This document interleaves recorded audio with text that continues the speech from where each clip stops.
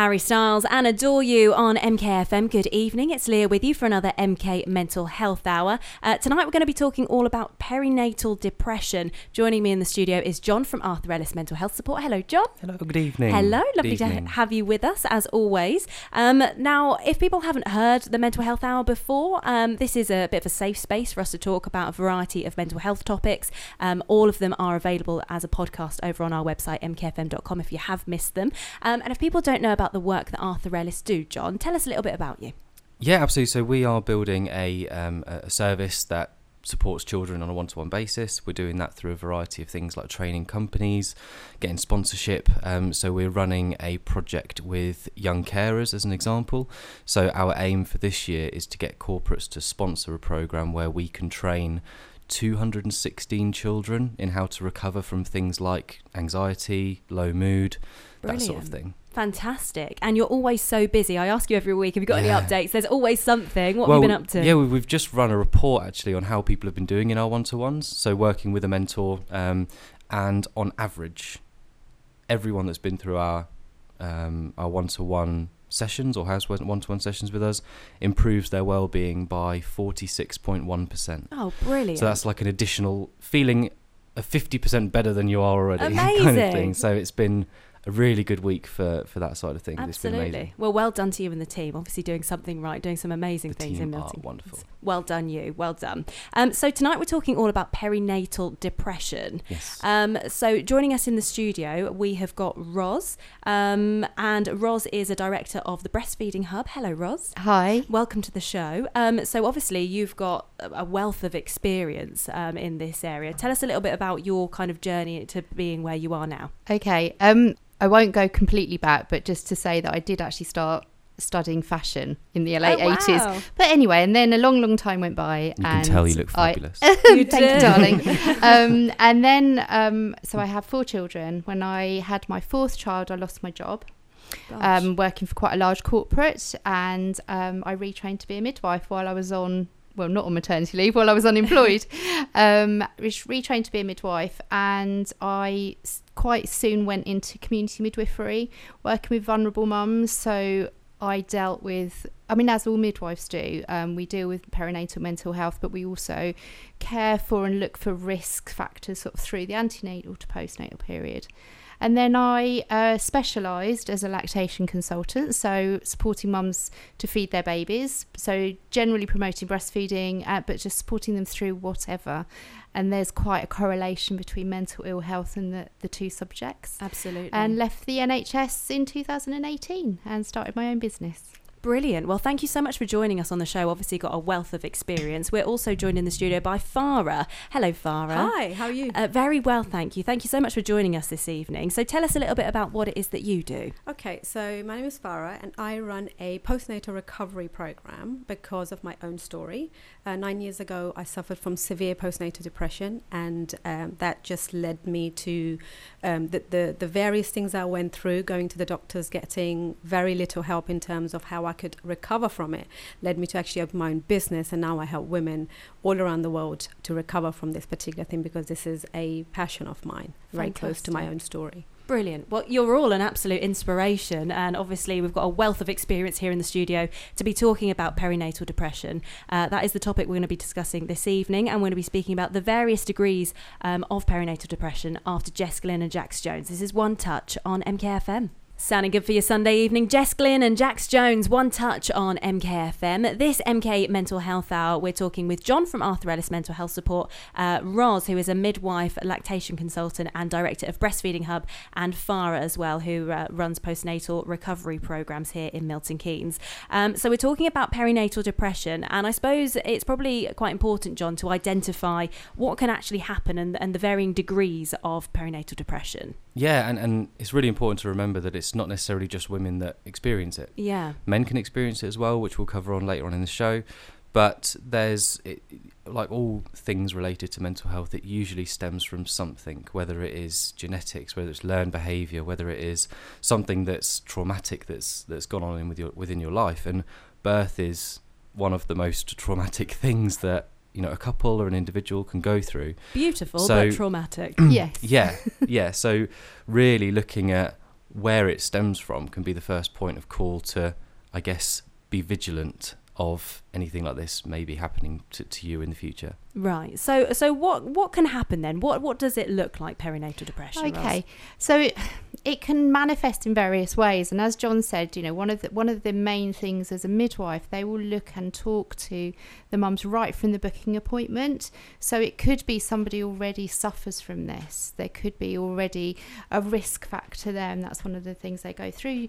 But actually, it can have various manifests. It can be just feeling a bit low, it can have anxiety, you can be depressed, and it can go right up to psychosis. The way they describe it's, and I can never pronounce it, but it's puerperal psychosis. As midwives we call it purple psychosis because right. It's easier. But what that is that the only difference of normal psychosis is it's around the time of a new birth. And so that's the only difference. Right. But also around post-traumatic disorder and trauma. And we talk about trauma. Trauma is not just a physical thing as we know it is mental, but trauma is not what you may not think something's traumatic to one person is to another. So I, as a midwife, if there's loads of blood and we were really, it's touch and go and things were going really badly, and we think that's traumatic, but the mother doesn't because she's got her baby at the end of it. Yeah. Or we could watch a really normal delivery, but we don't know what's happened in that parent's life and her partner, and they could be traumatized. I think there's a bit of a preconception around trauma as well, because you think that it's what happens to the individual. Like you've got to be in something physical, like an accident or a car crash or something like that. But actually, people witnessing stuff like that as well. Because we did some sessions with Transport for London a while back, and people obviously control the CCTV cameras and stuff. They're really impacted by things that might go on, like a terrorist situation or something like that. So it's not necessarily just the people who are involved, it's others on the periphery that Absolutely. might witness things too, that it has an impact on them, which you might not think straight away. So if there's varying degrees then, Ros, how do you kind of identify whether someone does have perinatal depression?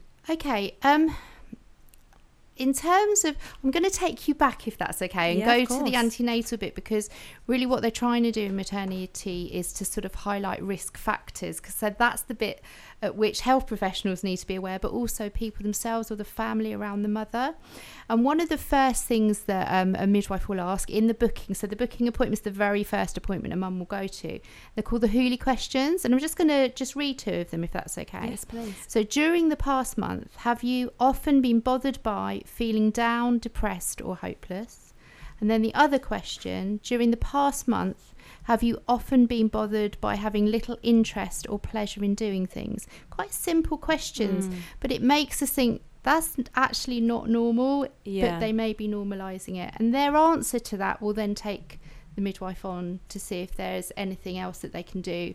There's a couple of questions. It's called the GAD-7 PHQ-9, and there are a list of questions that will go through determining anxiety or depression. So that's sort of the factors. And then every time a midwife sees or a health professional sees a mum, they should really be asking it, but they will flag up if that mum's had a history. Right. But it's not just the mum's history. So we will ask about family history, because that, again, it's very key. There's a lot of studies that have shown that a baby born to a depressed or a mother who's going through high anxiety or post-traumatic stress, they will actually have high anxiety as well. Right. So they have high stress levels, high cortisol levels as they're born, and so they're at a greater risk. Does that make sense? Of course, So, but how it can be recognised, again, we ask those questions postnatally. So right from birth. So if they're on the ward or if the community midwife's visiting them at home, they will be asked those questions. They will be checking on how that mother's feeling, and we will hear about baby blues day 3. And things get minimised quite naturally, whereas actually baby blues are something. It's a chemical change in the body, but actually midwives go a little bit further to determine if there's something else going on. And I suppose it's quite difficult actually, because it's meant to be such a beautiful and amazing thing, and having those baby blues, like you say, people kind of dumb it down a little bit. Exactly. But they do exist, and really, really important that we're discussing it this evening. We're going to be speaking to Farah, who has experienced postnatal depression and has first-hand experience after Liam Payne and Jay Balvin. Familiar is on the way for you next. The MK Mental Health Hour with 123 Internet Group. MKFM.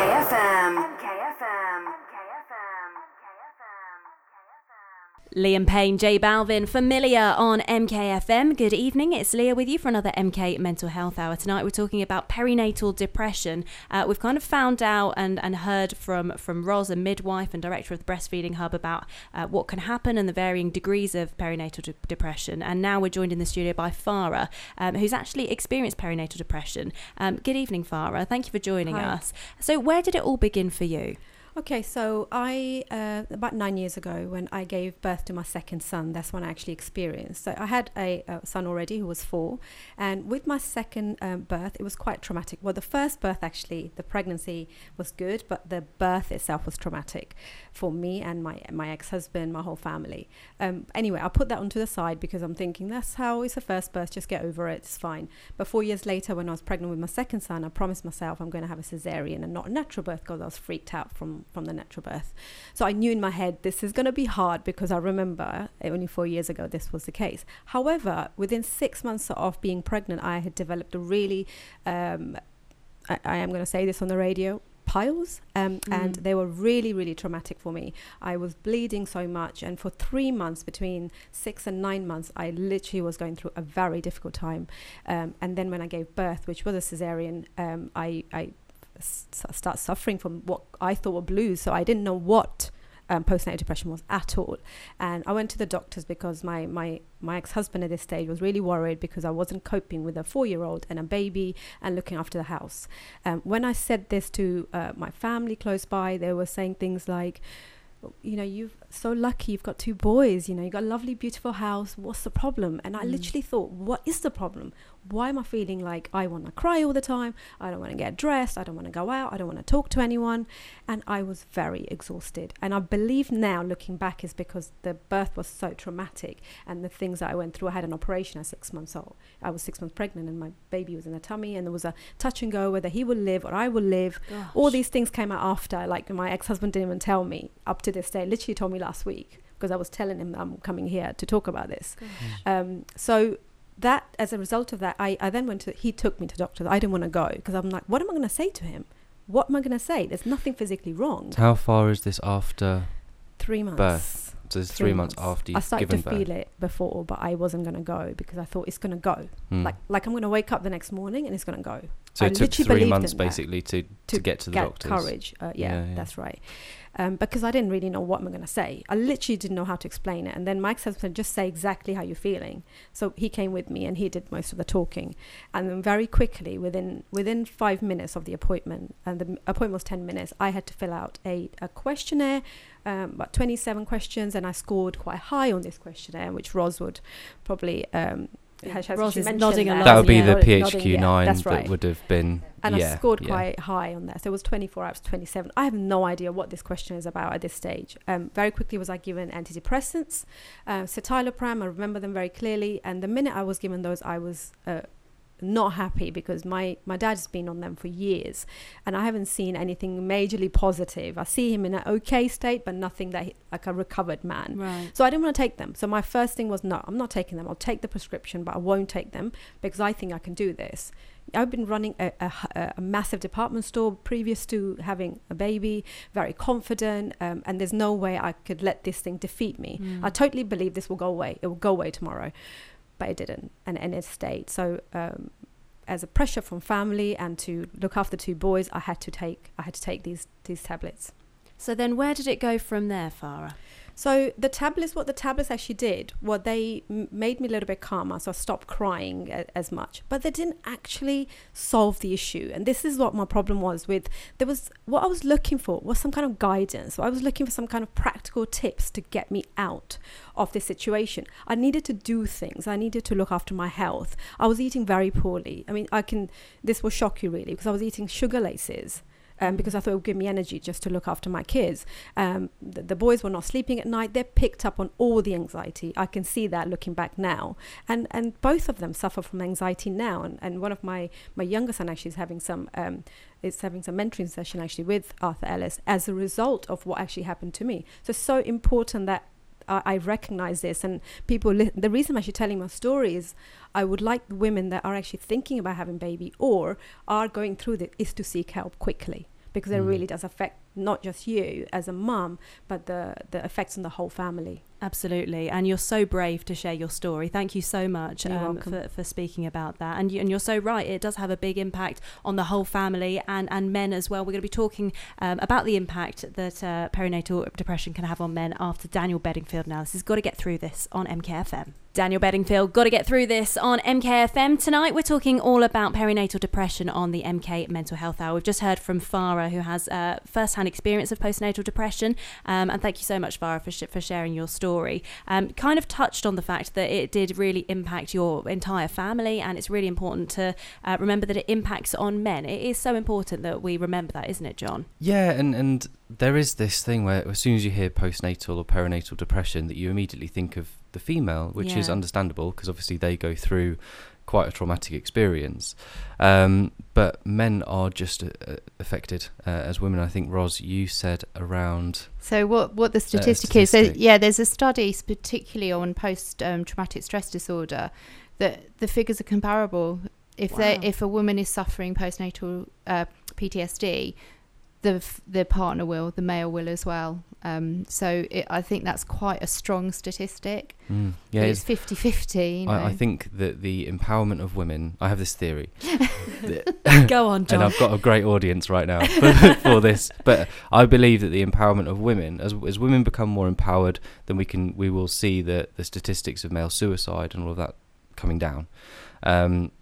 If you think years and years ago when women were kind of suppressed in what they were able to do and all of that sort of stuff, then it puts that pressure on the guy. Yeah. Yes, it empowers them and they can do everything, but that's an awful lot of pressure. So where it's more shared, I think that those numbers will level out because men are, the women are able to be talked to more. Absolutely. They're more powerful to be able to help. And I won't get too geeky, but when the woman's pregnant, if she's in, like I said, we're talking about cortisol and stress levels, if she is in a better frame of mind and she's able to talk, her baby will be in that better frame of mind. So you're already affecting their health. Yeah.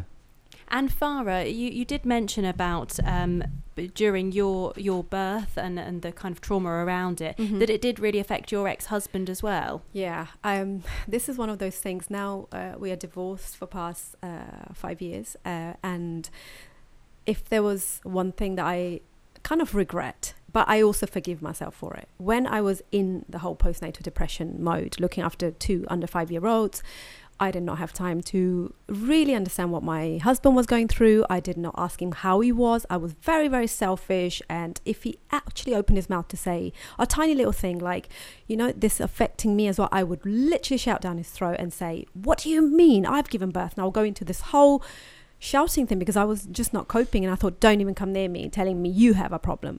But now looking back, after a year or 2, I don't exactly remember the timeline, he actually went and sought help. Right. Because actually he suffered from postnatal depression. We did not know what postnatal depression was, like I said to you, let alone men suffering from it. And now we know that's what he was going through, but there was no space for him to speak about it to anyone. And men generally don't seem to have friends they can talk openly like we do. So I think my recovery is very much about talking. I've I will go through in a minute how I healed myself, but he did not have that network support system. So yes, definitely male postnatal depression is out there, and like Ross just said, the statistics are equal. So that's today that's a kind of shock to me as well. And John, we were just talking in that song about the feeling of kind of helplessness and the trauma that it must be for a man to kind of watch their partner go through such traumatic situation. Well, if you're in the birthing room with somebody, and ideally in an ideal world, maybe not in every single situation, that's the person you love most in the world, and to see somebody going through that when you care about them so much.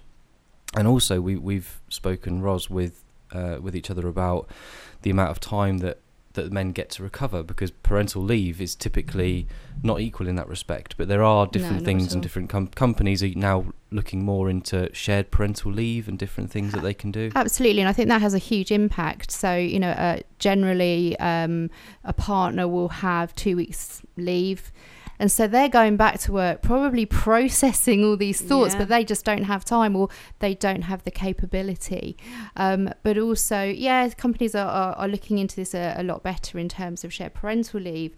But I think shared parental leave tends to happen a few months down the line, so it does impact them. And I just want to say, this isn't just about dads, so the partner could be a female as well, it could be a woman. And so it's just thinking about that other person who isn't the birth parent, how separate from it they can feel. Absolutely. Yeah, and I think that if you Farah, you said about being selfish, which I don't agree with. I don't think you were being selfish, because if you look at the things that the Hooli questions were asking, which I don't think are asked to the partner in the first initial appointment, but if you look at low mood or the things that they're kind of asking to identify, that has an impact on emotional literacy, and that is things like empathy, how motivated you are, how self-aware you are, or how you regulate your emotions. So you might lash out and get angry. So you can sort of recognise these different things. So if those depression, hopelessness, anxiety are affected, it has a knock-on effect. So in that state of mind, you naturally don't have the ability sometimes to see it from someone else's point of view. So it's not selfish, it's just the state of mind that you're in. And I imagine a lot of people can probably relate to what you've said this evening. Probably. And I think that's why I wanted to really be open and say exactly how I was. And because I have talked through this now, I feel comfortable talking. But I think a lot of people don't say it. When my midwife appointments used to come through, wasn't honest. I was too worried about they're going to judge me as a mother that I'm not coping. So I was like, everything's fine. Just do this, what you need to do, and go, because you're going to judge me that I'm not coping. If I was to, if I was to actually open up, maybe I would have got help, maybe in a different way or sooner as well. But you did come through it, and you did get out of it. Yes, I did. Absolutely, exactly. Yes. And we're going to talk about kind of that recovery process next. The MK Mental Health Hour with 123 Internet Group. MKFM.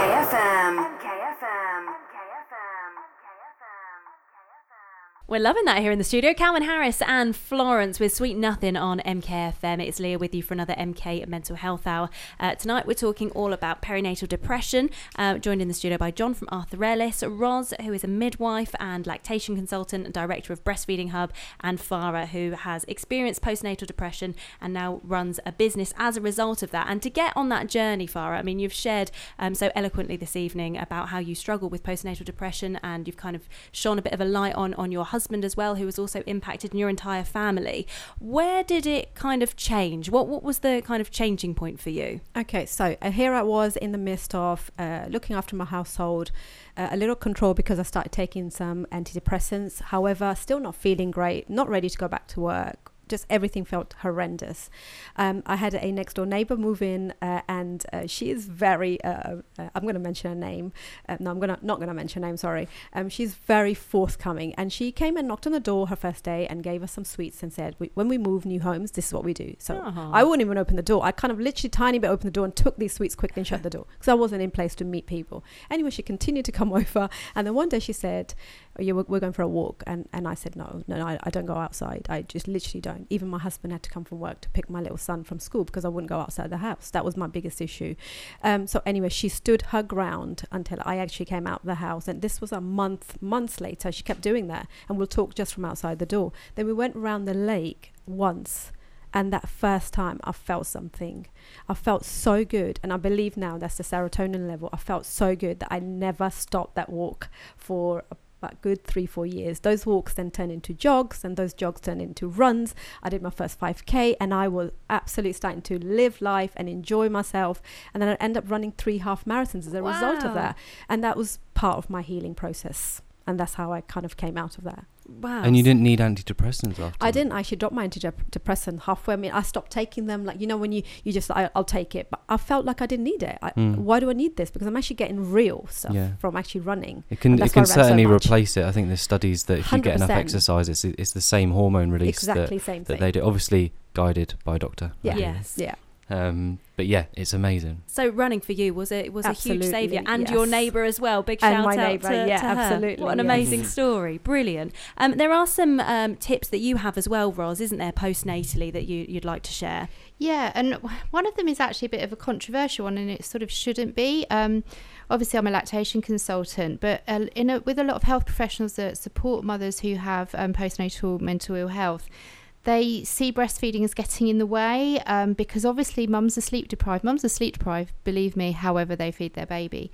But actually, it's really important that not only just for the mental ill health, but for feeding, that mother surrounds herself by a village. She surrounds herself by support, and that includes feeding her baby.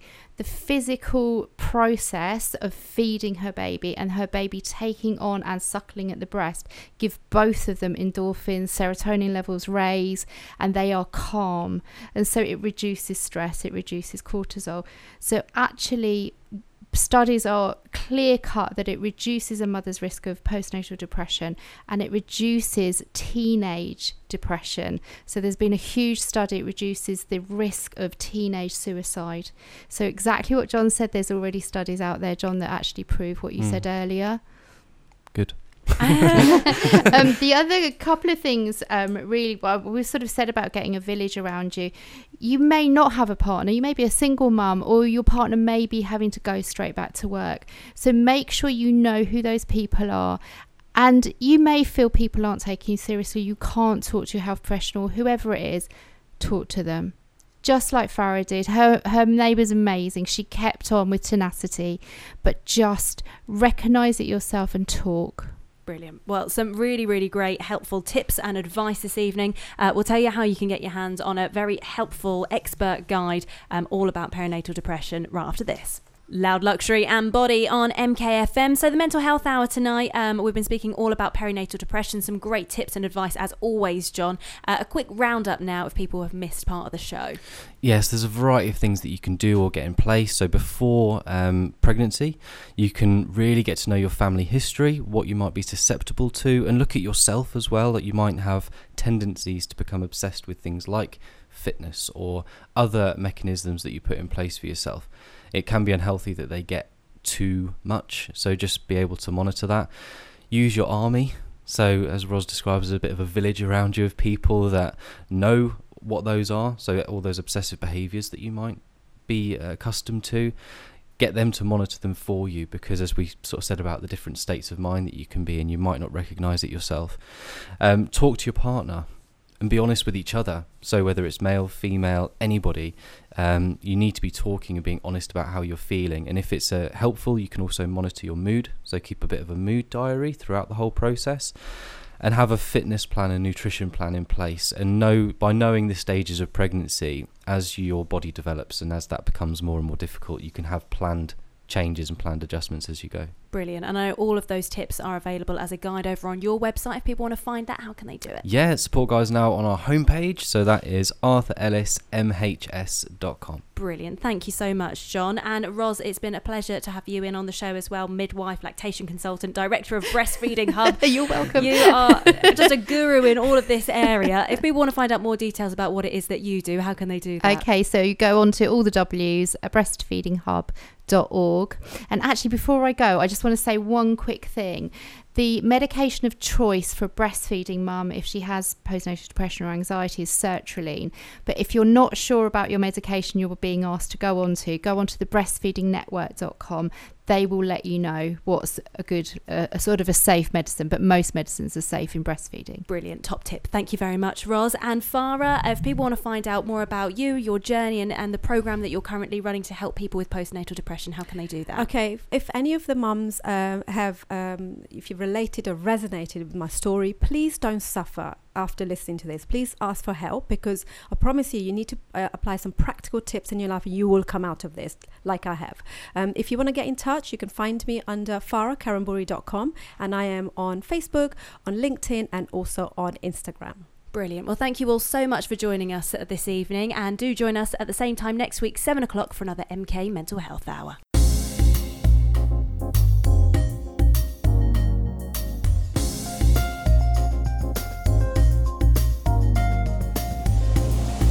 The MK Mental Health Hour and MKFM.